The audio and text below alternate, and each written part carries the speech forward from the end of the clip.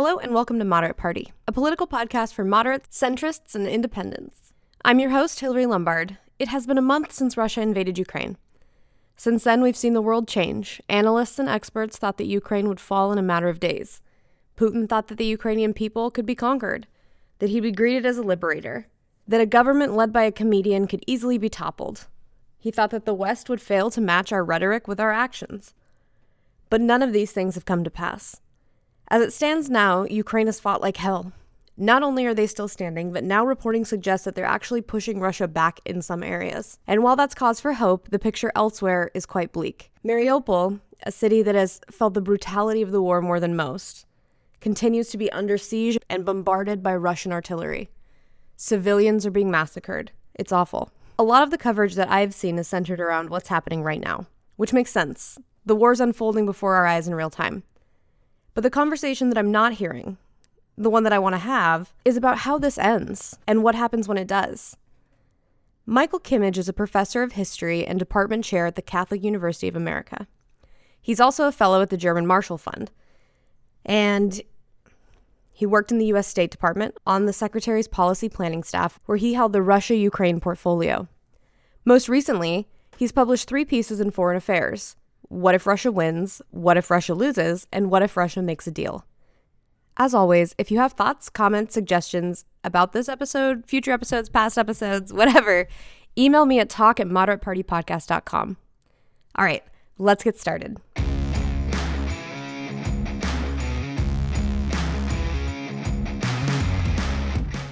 So I want to start out with the Cold War, which is the last time that things were this tense between the U.S. and Russia. In your article, What If Russia Wins?, you said that comparing our current situation to the Cold War is not really an apt comparison. Can you explain that? Well, I think that we want to start with the Cold War in Europe and the way that the Cold War worked in Europe. And certainly it was tense. There were lots of moments of crisis. It was a huge strategic challenge for the U.S., but one thing that you can see when you look back on the Cold War is that there were certain basic rules, and there was the Iron Curtain. There was a clear division between East and West, and although that was challenged and qualified at times, it was never fundamentally challenged. And you didn't have war in Europe from 1945 to 1991. So tension and contest and competition for sure, but nothing resembling war. Now we have something that we really have never had in the nuclear age. We have a direct military conflict between Ukraine and Russia, and Ukraine is supported by the US and a large number of NATO member states. Not that these are countries directly involved in the conflict, at least not so far, but it's an active, uncertain, developing conflict, and it's combustible in a way that the conflicts of the Cold War never were. So it's just much more difficult to predict, much more difficult to manage, much more difficult to control. It's hot, if you will. So do you view the Cold War and our current situation as the continuation of one conflict with Russia, or do you view them as two separate things? I think it's separate. I think the Soviet Union was a very different construction. In certain ways, it was a lot more powerful. It was larger, had more economic power, had more military power. The nuclear power is comparable and sort of similar from the Soviet Union to today's Russia. But Russia is also Putin's Russia for all the ways in which it's repressive, and I think he's overstepped in this war and he's going to make himself vulnerable. But Putin's Russia is also much more solid and coherent political entity than the Soviet Union ever was. So it's smaller, it has a bit less capacity, but I think it's less likely to collapse than the Soviet Union was. So it's just a different structure altogether. I think that that's really interesting because one unpopular thing to admit, I think, is that Putin, as a leader, in a lot of ways, has been very successful. Like, he has improved conditions in Russia in a lot of ways. And I don't think that that is equal to all of the ways that he has harmed it. But I think that he's not the type of leader from the Soviet Union. Would you agree? I mean, I think that it cuts two ways. I think that what Putin, at least in the last couple of weeks, has shown is that he's a lot more reckless than any Soviet leader I can think of, with the possible exception of Khrushchev, who got himself tangled up in the Cuban Missile Crisis, and that was involved in eventually in his dismissal. But the Soviet leaders, were aggressive and they were hardliners for sure. But I'm not sure any of them took on the risk that Putin has just taken on with this war. We'll see how it plays out, of course. It's sort of too early to say, but I wouldn't be surprised if Putin, in some dramatic fashion, just undermines himself with this war. It's very important, in the spirit of your question, to understand what success might look like in Russian eyes with Putin, to understand the nature of his popularity, and that's not completely artificial. It's real. The first few years of his presidency, you see from 2000 to 2008 or so, rising living standards, lots of oil and gas exports. The money was flowing in, and Putin did bring, compared to the 1990s, a kind of stability to Russia. On the other hand, since 2014 and since this period of confrontation with the West, that has resulted in decreased living standards for Russia, sort of diminishing middle class. And of course, the sanctions that have been put on Russia in the last couple of weeks are likely to be devastating economically for Russia. And it is clearly the case that Putin is responsible for those sanctions. So we can put to the side the question of, the humanitarian record of Russia and Ukraine, which is probably going to be among the most lasting parts of Putin's legacy, at least for non-Russians and people observing the conflict. But we can put that to the side and see that in certain areas, exactly as you say, Putin has had successes. I think up until this war, he did annex Crimea, he moved into Syria, he made certain military gains, you could say, for the country, and that too has contributed to his popularity. So it's a very mixed portrait, but it is possible for a certain kind of Russian to say that Putin is a strong leader and has, perhaps up until this moment, been fairly effective. I think a lot of the commentary on Putin is kind of divided into two buckets. One being that this is a complete shock, very surprising, not the Putin that we know. And then the other bucket being this is the obvious endpoint for a series of escalation. I'm curious which of those you think is a more apt analysis. I would go a little bit more with the first one. It is, of course, the case that there's a lot of the Putin that we see today a lot of that Putin is visible earlier. Was he willing to use repression over the past 20 years? Certainly he was. I mean, he's been responsible for the death of opponents and independent journalists and such, and that's been the case for a long time. Has he been brutal on the battlefield from the beginning? Absolutely. In some ways, his presidency begins with the war on Chechnya, the continuing war on Chechnya, which Putin prosecuted in a very, very brutal manner. And then, of course, you have the war in Syria in 2015. And let's not forget that the 2014 war with Ukraine resulted in the loss of some 14,000 lives for Ukrainians. So all of this is on the record before the current war and points to a high degree of ruthlessness, brutality, and willingness to repress. So all of those things are relevant at the moment and help us understand who Putin is over a long arc of experience. But in my observation of him, this degree of risk, it's not that he's changed morally and somehow become worse than he was before. He is who he is. But the risk that he's undertaken with this current war is just a new level. And that's very interesting, why he decided at the age of 69 to take on the riskiest venture, not just of his presidency, but of his life. You might imagine a Putin aging and mellowing and sort of enjoying his wealth and power and not taking on a war that really will change everything and could change everything for the worse for Russia itself. So that's a Putin who's unfamiliar to me. And we can speculate if that's aging or the pandemic, or if it's his view of foreign policy or his take on the US and the outside world. There are many ways in which he may have changed his risk calculus, but that risk calculus, in my view, has changed quite considerably. Do you have any thoughts on why that would be? I mean, I know it's dangerous to speculate, but I think I would be remiss not to ask you. I think two things. I think one way to look at Ukraine, if we can be very clinical about it, is that the policy that Russia has been pursuing since 2014 hasn't worked. So they annexed Crimea. That's something that's pretty popular in Russia. But then they moved into eastern Ukraine, the Donbass, and tried to use that as a lever of control over Ukraine to get what they want. Ukraine that's either neutral or sort of under Russian influence. And almost the exact opposite has happened since 2014. Ukraine has become more independent, more Western-oriented, more Europe-oriented. It's built out a military relationship with the US and with other European countries. So in a way, you have a sort of dramatic policy failure. And one of the things that Putin is trying to do with the war is to reverse that. So will he do it is another question. Is it irrational in his terms to try to solve a problem that for him has been unresolved for the last 8 years? Not entirely. So, that's one way in which he's changed. He's become frustrated with the status quo. It's not working for him. And he's taken a very big step in hopes of changing that status quo. So that's one explanation for his behavior. I think another is more psychological, and it's not about the pandemic, and it's not about him going insane, is that over the course of 22 years, it's a long time for anybody to be in power, and there are no checks and balances now in the Russian system. I think it's gone to his head. I think he's arrogant. I think it's full of hubris, the approach that he has. We've seen him in recent weeks dressing down his own national security staff. Yeah, no, it's a very bizarre television spectacle to do something like that. And I think he feels like he's gone from success to success. He's made Russia stronger and stronger in his eyes.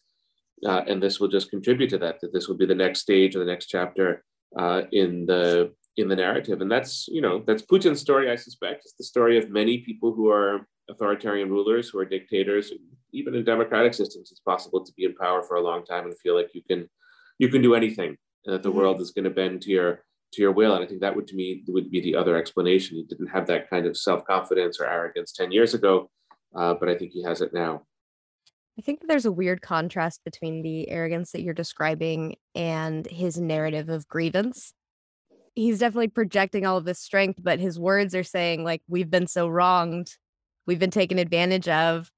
Can you, just like from a historic perspective, walk us through the origins of this grievance? Sure. It's a key point, and it's an excellent question about Putin, the arrogance and the swagger that he has on the one hand, the machismo, and this resentful, grievance and whining on the other side. I agree.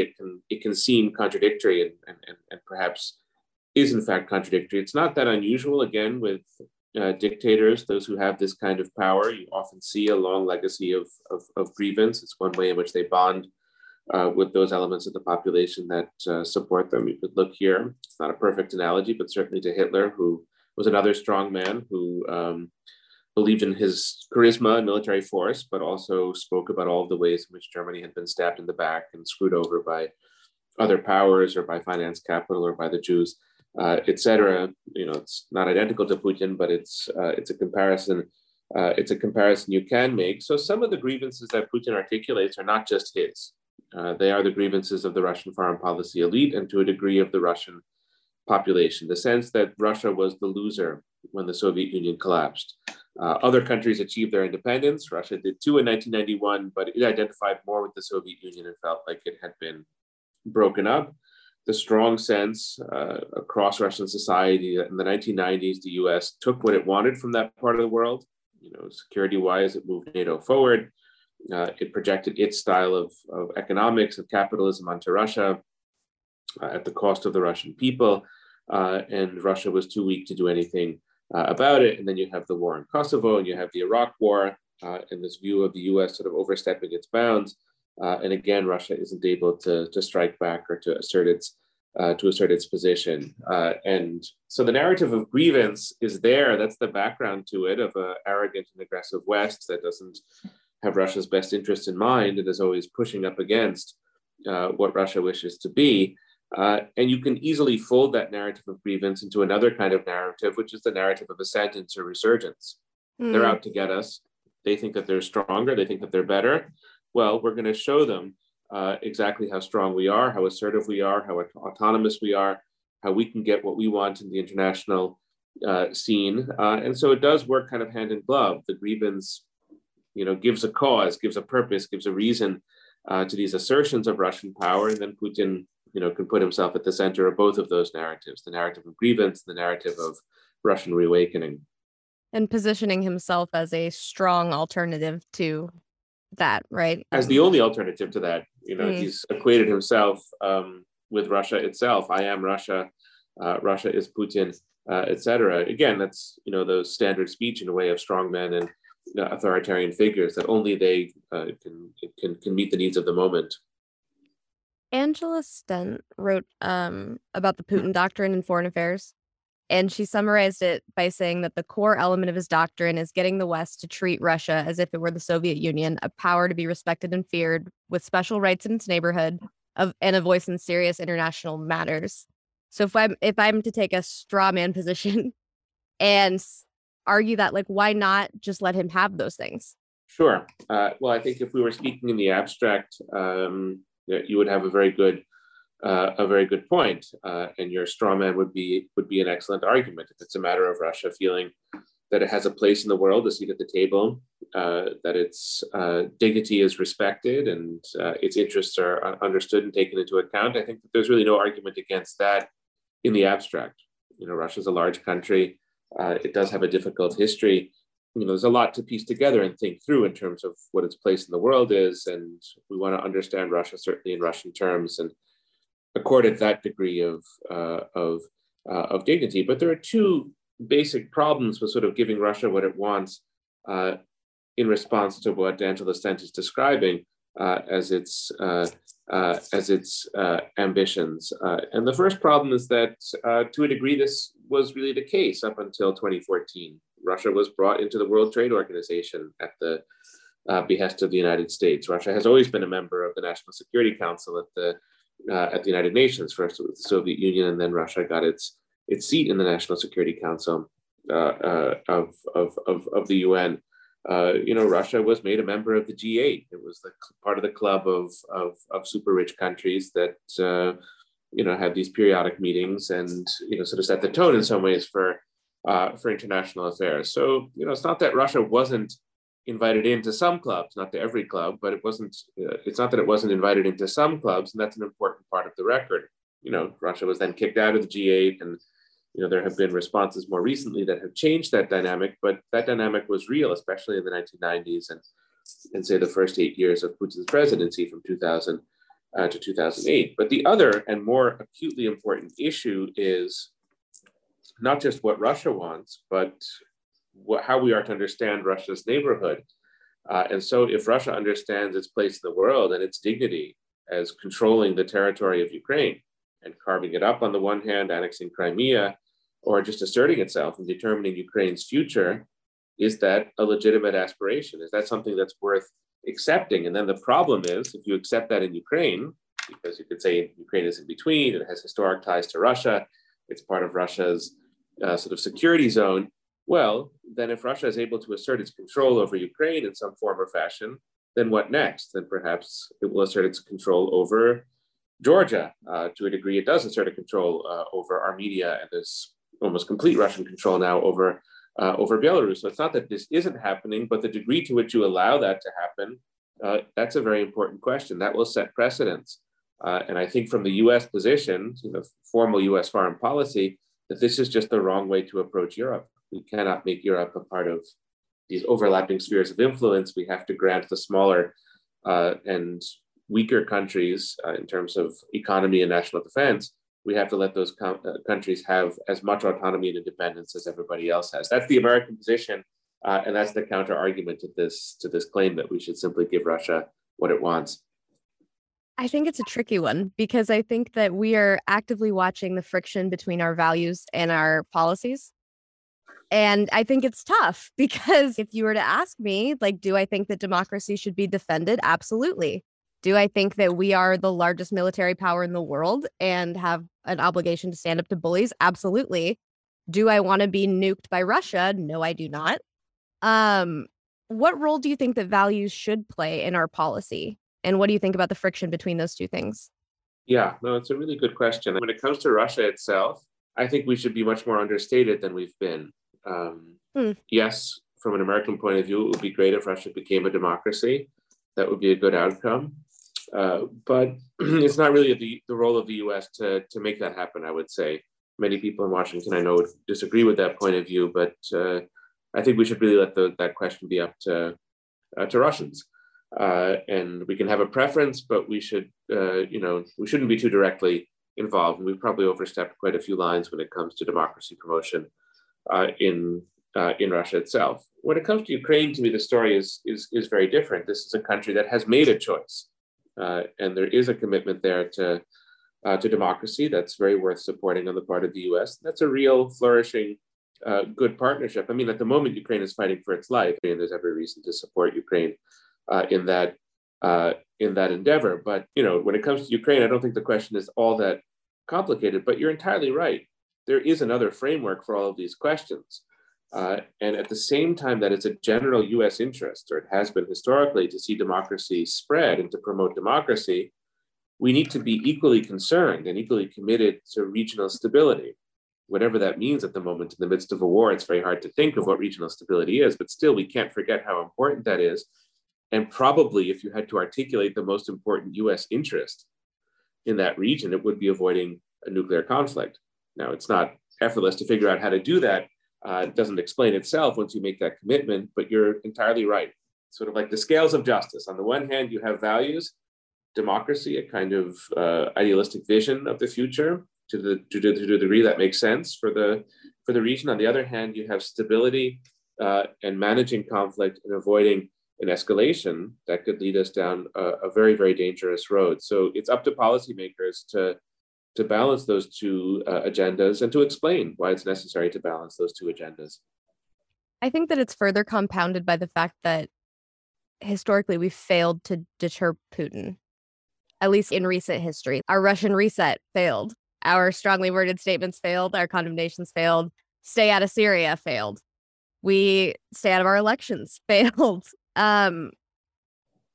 I think that further complicates how we can negotiate for regional stability. Why do you think that we continue to fail at deterring Putin?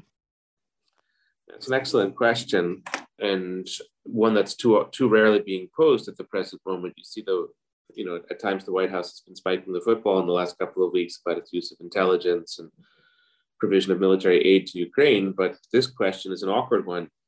For the Biden administration, for the Trump administration, and for the Obama administration, exactly as your question suggests. There's a failure of deterrence that runs like a thread back through these three presidential administrations. I don't have a perfect answer. I'll do my best with the question. I think that one reason that we have failed to deter Russia is that we consistently underestimate it.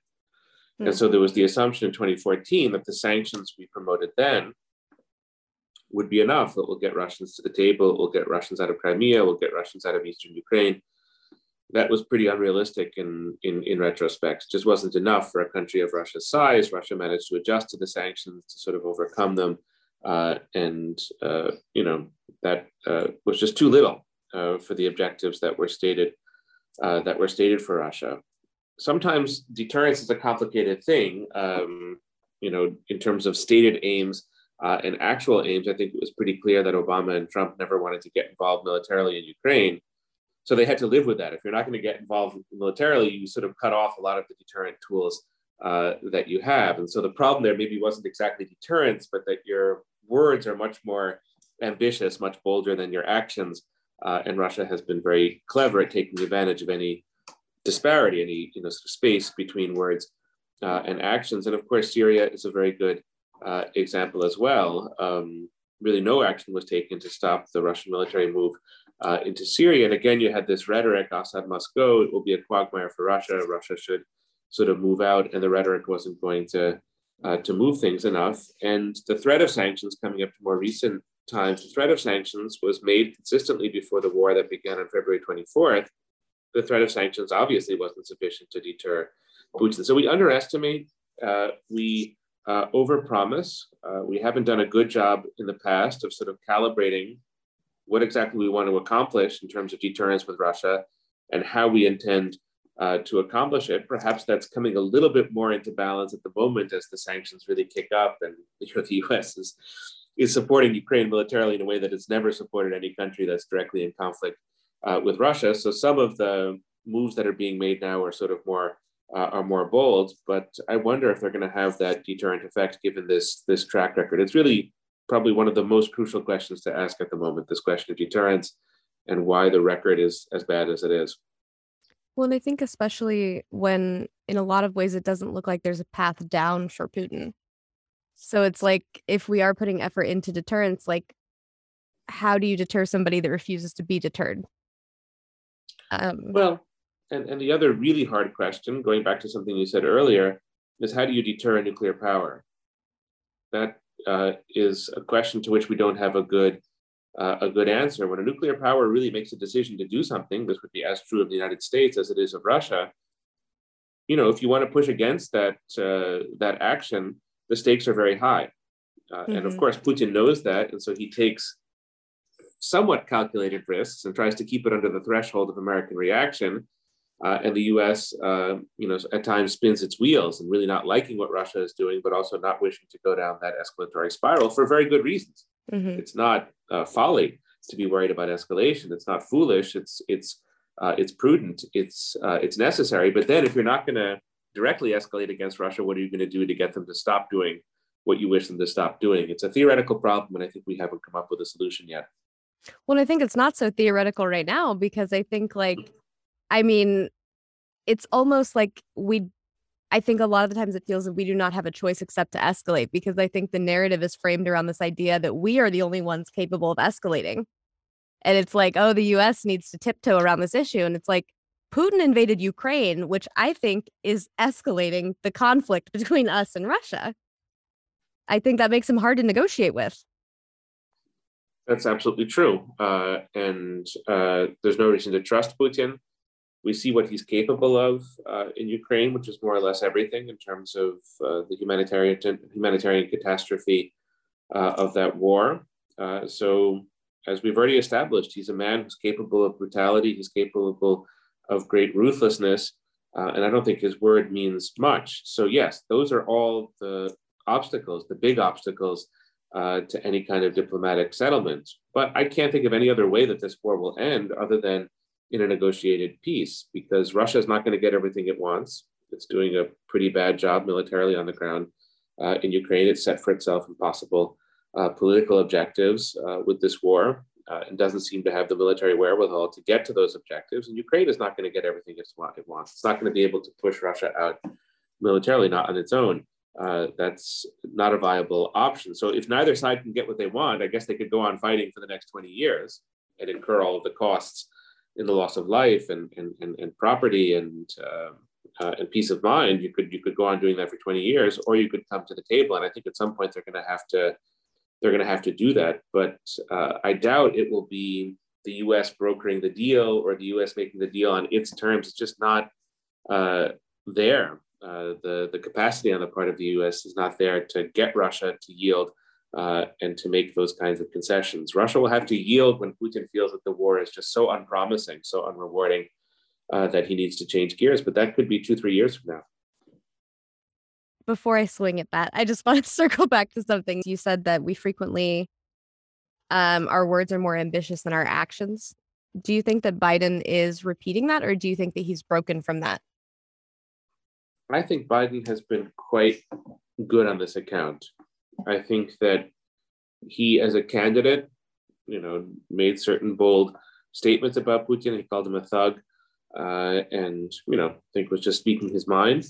And then more recently, a couple of days ago, Biden called Putin a war criminal, which I agree with, but was maybe a rare example on the part of Biden of verbal indiscipline and lack of discipline in this case.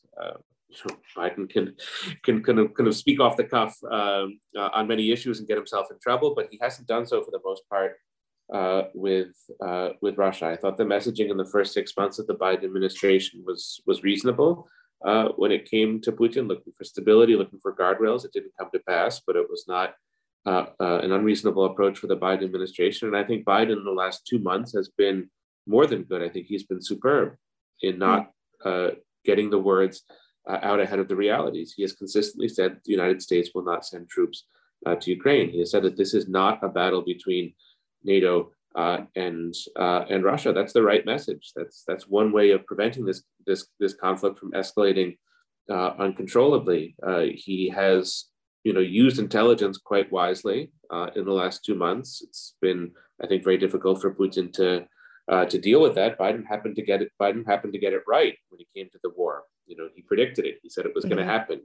He made those statements. It looked a little bit crazy to me when he did make those statements, and the war didn't seem to be breaking out. But I think hindsight makes those statements of Biden look, sort of smart and effective. So I think he's been good. He hasn't really articulated what the eventual U.S. goal is in this conflict. Yeah. And it may be because he himself doesn't know. We're all trying to figure it out. It's a 1-month-old war, 3.5 weeks old. It's come as a big shock to many observers in Russia, in Europe, in the U.S. So I can have empathy for him, not quite knowing where it ends. But at a certain point, you do want to see an American president say, "This is the direction. This is where we're going to try to settle things," and that is maybe the next step. But he has not been reckless with his words. I can't say that. So on the topic of how it ends, the way that you originally came onto my radar is your first piece in Foreign Affairs about what if Russia wins. And then right after, I found your article, What If Russia Loses? And what struck me about these, like reading these two pieces, is how similar the outcome is. Because in both of them, we end up with a fundamentally changed Europe, a near permanent NATO deployment, the U.S. shifting its policy back into Europe and away from China, no clean victory, no simple defeat, and a near constant state of economic war. So my question is, are these outcomes already predetermined?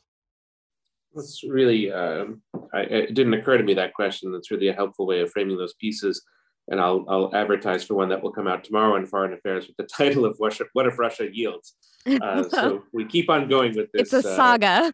Yes, the what if books, or the what if questions about this conflict. But it's really a very helpful way of thinking about what will happen. All three cases, really: Russia's loss, Russia's victory, and Russia coming to the table and yielding. The result that I don't foresee, although it's not totally impossible, the result I don't foresee is Russia being transformed by this war into a pro-American, pro-European democracy that, as Germany did after the Second World War, will atone for the many terrible things that it's doing in Ukraine and will bring a peaceful resolution to the conflict through sincerity, through a kind of moral change, and through agreement that the political system and the order in Europe and the United States is better than its own political system. I just don't see that happening. It would be wonderful if it did, but that to me is the least likely outcome. So if that doesn't happen, what do you have in all three scenarios? Russia yielding, Russia losing, Russia winning, is that Russia will still be a nuclear power. It will still have the biggest conventional military in Europe. And it will still have some basic set of interests that equal a desire to influence or control its neighbors. So we can't remove that from the equation. We can't get rid of that. We can, perhaps through diplomacy, this is the case, maybe if Russia does yield, maybe we can mitigate some of that. We can sort of tamp down the most acute tensions. We can prevent the escalation. We can sort of accept that Russia is very problematic, is very difficult, but on some level we can live with it. And that's kind of how it was during the Cold War. Russia dominated a lot of Eastern Europe. We didn't like it, but we lived with it. And there were ways of managing that conflict that prevented it from spiraling out of control. That's not unrealistic. It's not attractive, but it's not unrealistic. If Russia really loses in Ukraine, I do worry greatly about the kind of grievances that will drive Russian foreign policy. So it will still have a lot of its instruments, its tools, its military tools, but they will be fueled by a new kind of anger, whether it's Putin's anger or some figure from the intelligence service or from the military who replaces Putin. So that's war by other means. That the war continues after the war is lost, because one of the parties is still aggrieved. You might think about Germany after World War I. It lost the war, but it ended up making a lot of those grievances, and that led to World War II. And then, of course, if Russia wins, whatever that might mean, probably the partition of the country, what we're going to have is a terribly dangerous border, fluid, uncertain border between whatever this Russian unit is in Ukraine, whatever it calls it, a colony, or maybe they'll make it a part of Russia, and the surrounding area, which is going to be fueled by American military involvement of NATO, is going to be a sort of demilitarized zone in between the West and Russia that will resemble North Korea and South Korea, which is a conflict that has lasted for decades and has been very costly for both sides. So those are my three pessimistic scenarios for this war. I wish I could pull some optimism out of it, but you're right. They're all sort of structurally kind of similar. So then in that way, do you think that the world has changed? Indeed, it has. We will work through the enormous economic fallout of this war over time. You're going to start to see it. I think are already starting to see it with inflation and higher energy costs within the United States. Other parts of the world are going to wrestle with the fallout from decreased Ukrainian and Russian grain production, which may sound like a modest point, but for many countries, Egypt and others, they depend on and countries in Africa depend on this grain production for low food costs, and that is another sort of enormous economic consequence of this crisis. What we are witnessing, also, to take a step back in terms of economics, is the deglobalization of the world. That's one of the results of the sanctions, that we are going to, I think, succeed in isolating Russia from the global economy in many ways, especially if you get to boycotts of Russian gas and oil. And that will perhaps be good in terms of our general ambitions with Ukraine, but it's going to be really bad for the economy, in the sense that the global economy is going to shrink. It's going to be a place of walls and barriers, much more so than it was in the past. And that will make us all in some ways poorer, give fewer opportunities to all of us. So that's the economics, but maybe more to the point is the new military dynamic, that Europe is not at peace. It was for really quite a long time. There were issues in former Yugoslavia, and there has been the Russian invasion of Ukraine in 2014, and Russia invaded Georgia in 2008. So it's not been a perfectly peaceful record, but the kind of war that we're looking at now, or kind of sustained period of military tension, is going to be new, and it's going to destabilize Europe. And we are going to have to live. People often ask me, is this the Cuban Missile Crisis? And I think it is. But the difference is that the Cuban Missile Crisis was 10 or 12 days. Every day for us is going to be a Cuban Missile Crisis. We're going to have to live with that instability and insecurity, and that will have an effect on our culture, on our psychology, sort of our cast of mind, and that will be perhaps one of the most profound shifts that comes from this war. It's making the world acutely less safe and secure, and that's really rather remarkable to watch in real time. And I think it also ushers us into a new era of great power competition. It's one of the other things that I want to talk about for the remainder of our conversation. But I want to talk about it in the context of what happens if democracy loses. Because I think that, you see the narrative surrounding, like, Ukraine is the front line for democracy. And Freedom House, who studies the health of democracies across the globe, has said that democracy has been in decline since 2006. And now the number of countries who've had their rights restricted is at the highest that it's been since they started studying it. Meanwhile, we have a serious increase in authoritarian power in China, Russia, Iran, Belarus, the Philippines. Why do you think that we're seeing authoritarian gains and democratic decline? I don't know what the answer is exactly up until the beginning of this war. I think that there was and has always been a sense that authoritarian leaders can deliver the goods. They centralize things, they provide certain kinds of efficiency.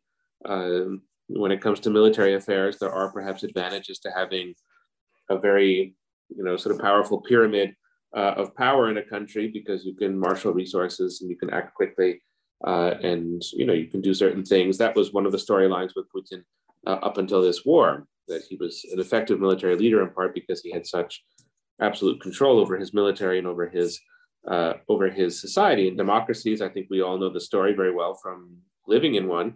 They're unruly, they're chaotic, they often find themselves at cross purposes. What democracies do, I think this is ultimately a strength of democracies, but it can feel like a weakness in the short term. What democracies do is that they reveal their problems. Mm-hmm. They do so through a free press, and they do so through democratic debate and discussion. And so the world is immersed in the problems of the United States, whether these are problems of race or problems of inequality or, the cultural conflicts. It's all on display.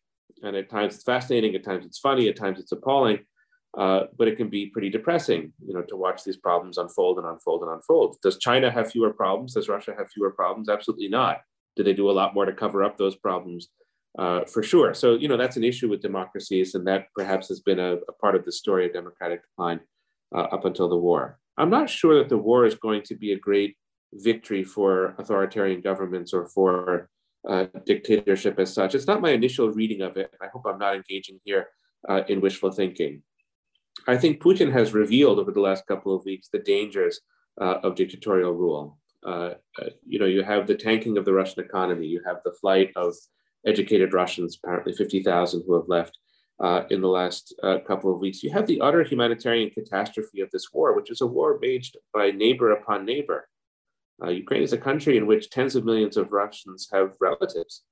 They speak a similar language. At times, they speak the same language. Many share the same religion. To wage a war of this kind on a neighbor in this way is just, sort of unthinkably catastrophic. I'm not thinking here of Ukraine. It's of course catastrophic for Ukraine, but it's catastrophic for Russia too. And it's a war in which Russians don't have a vote.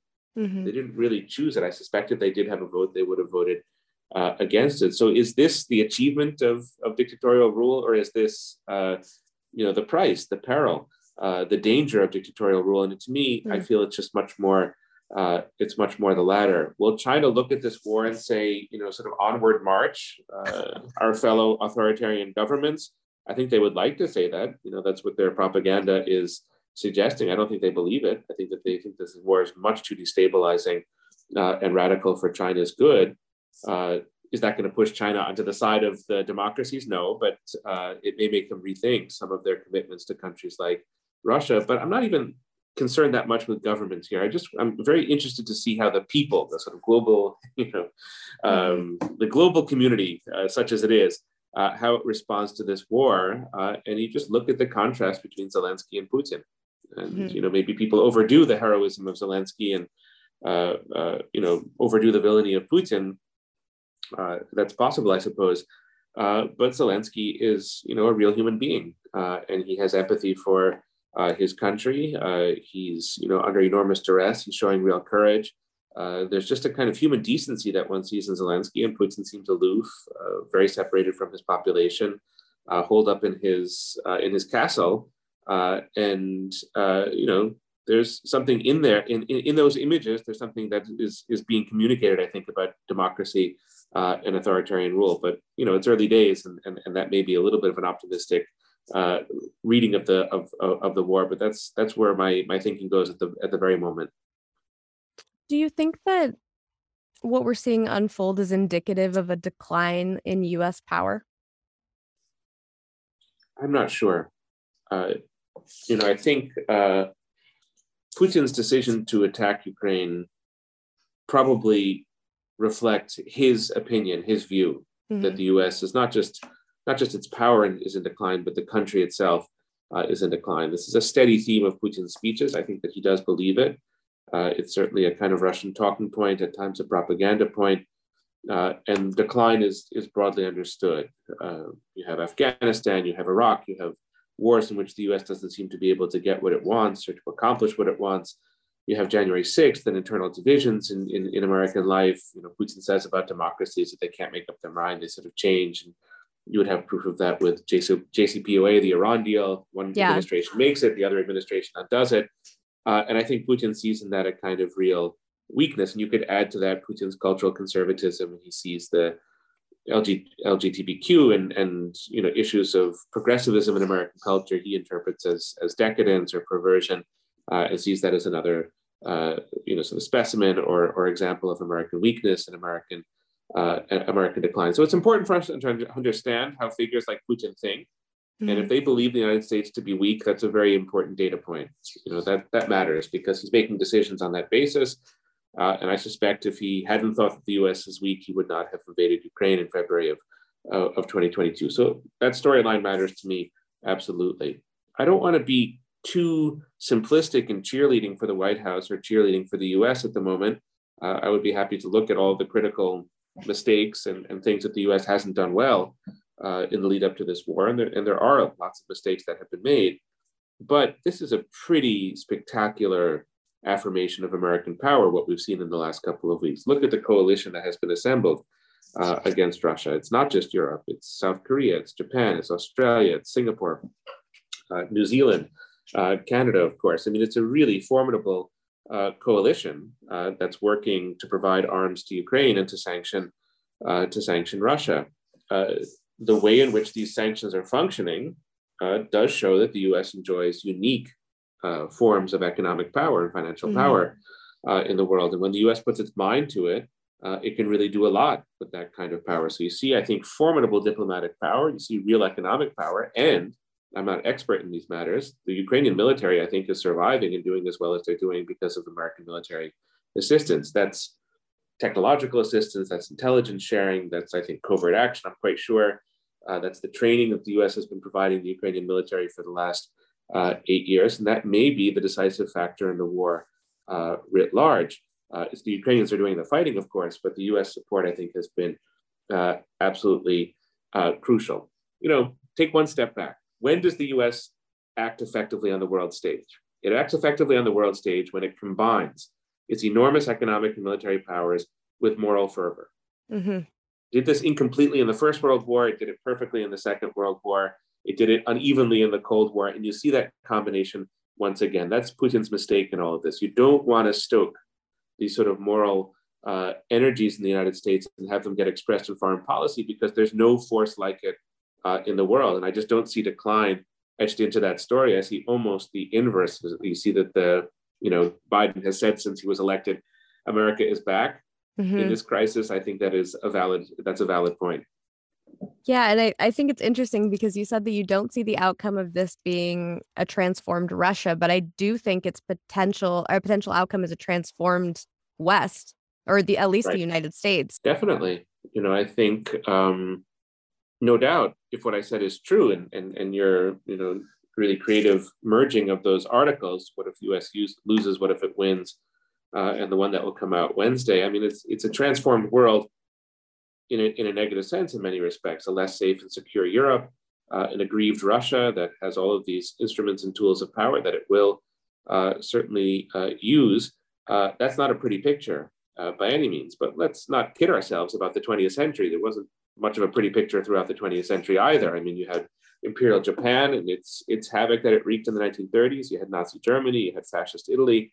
The Soviet Union was much more menacing than Putin's Russia is throughout the 20th century. And, all of this was immensely difficult to deal with. So it's not that the US has ever had an easy time of it in terms of managing the world's crises and conflicts. It's just as it was. It's not the unusual decade of the 90s when everything was going so well. Now we're sort of back to the typical, the usual challenges and difficulties. And precisely as you suggest, I think there is the potential for a much stronger Europe in this, a Germany that is now going to commit 2% of its GDP to defense, which over time will make Germany a military superpower in its own right. If it can combine that effectively with the military of Britain, the military of France, you have already something very serious in Europe. If the transatlantic alliance can endure, and I think it will, that marries substantial European power to US power. And then the final ingredient, which I think Biden is doing a decent job of, but I think other US presidents could do better in this regard. The final ingredient is to tell the story.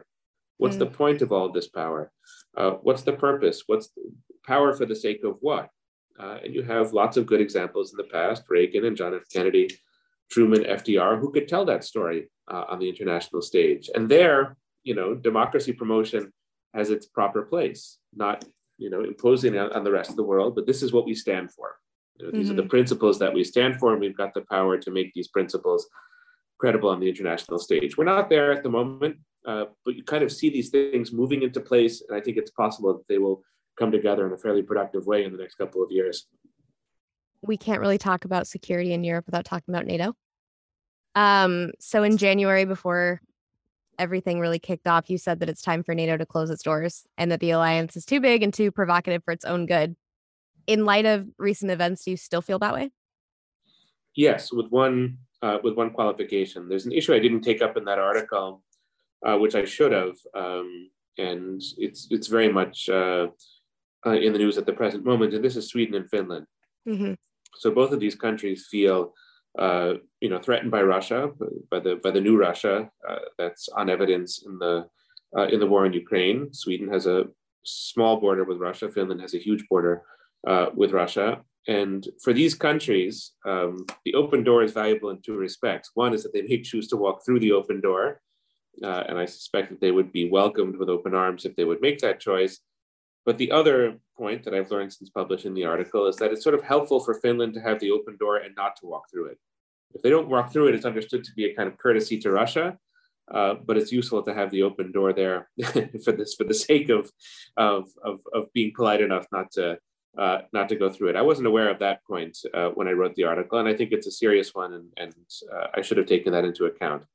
On the other hand, I think to me the argument of that article still holds up. NATO worked really well in the 1940s when it was relatively small. It was confined to Western Europe. It was about connecting the countries of Western Europe. It was about protecting them from Soviet invasion. It really was flawless in that regard. It was a perfect idea. It was perfectly executed. The problem with expanding NATO eastward is not the guarantee that it gave to countries like Poland and the Baltic republics. That was to the good, and I think we can all look with happiness to see that these countries are under the umbrella of NATO, and I hope and I trust that will keep them free from any kind of Russian invasion. But the problem is that NATO then became embroiled in this very uncertain terrain, where you have Belarus, you have Ukraine, you have Moldova that are not in NATO. You have a Russia that's sort of moving westward in some ways. You have all kinds of national sort of ethnic, religious tensions in this part of the world. It's very uncertain, very unsettled. And my strong conviction is that NATO is only good. It's a great structure. It's a great idea, but it's not the solution to these problems. And even worse than that, it's not only is it not the solution, it's become a part of the sort of American dishonesty, where we promise NATO membership for countries like Ukraine and Georgia. We don't mean it. We know that it will never happen. And you can see Zelensky's statements in the last couple of weeks where he's like, guys, just tell us what you really think about NATO, because it's just crazy to keep going back and forth and say that we can join, but we know that we can't join. So that to me seems, even forgetting about Russia, if one can with NATO, that just seems like a bad way to conduct business. So if we know that it's not going to expand, why not at a certain point just say it? It's not conceding to Putin and not conceding to Russia in my mind. It's sort of, let's clarify what this alliance is. Let's gain the kind of good things that come with limits and with borders.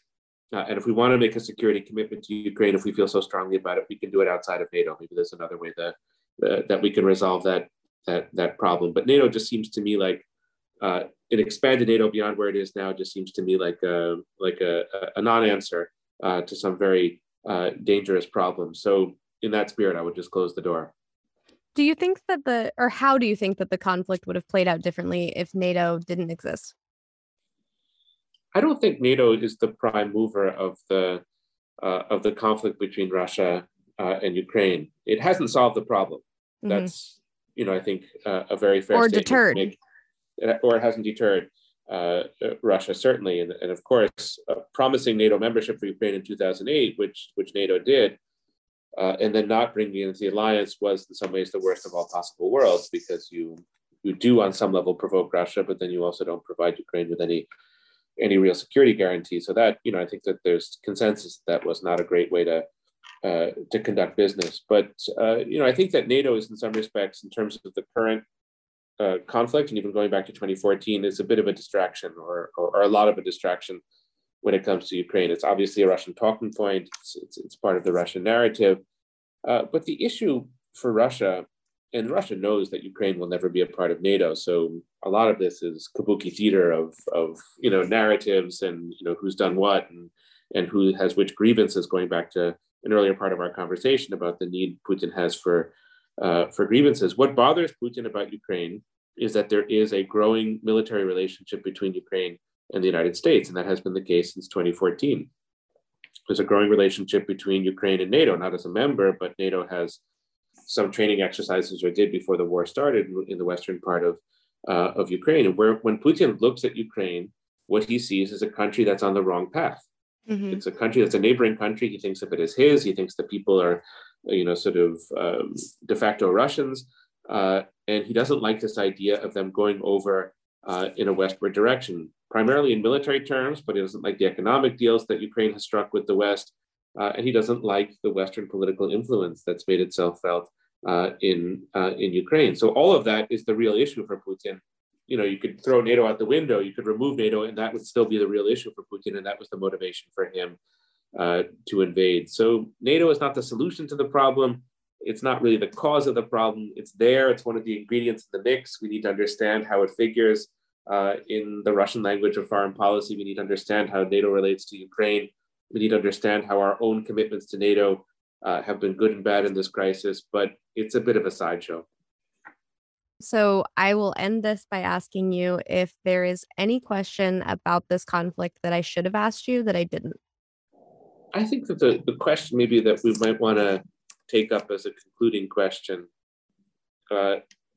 is, sort of where it goes with Russia itself, which is a very hard question to answer. We've, I think, come up to this question and approached it a number of times in our conversation, but we haven't really dealt with it head on.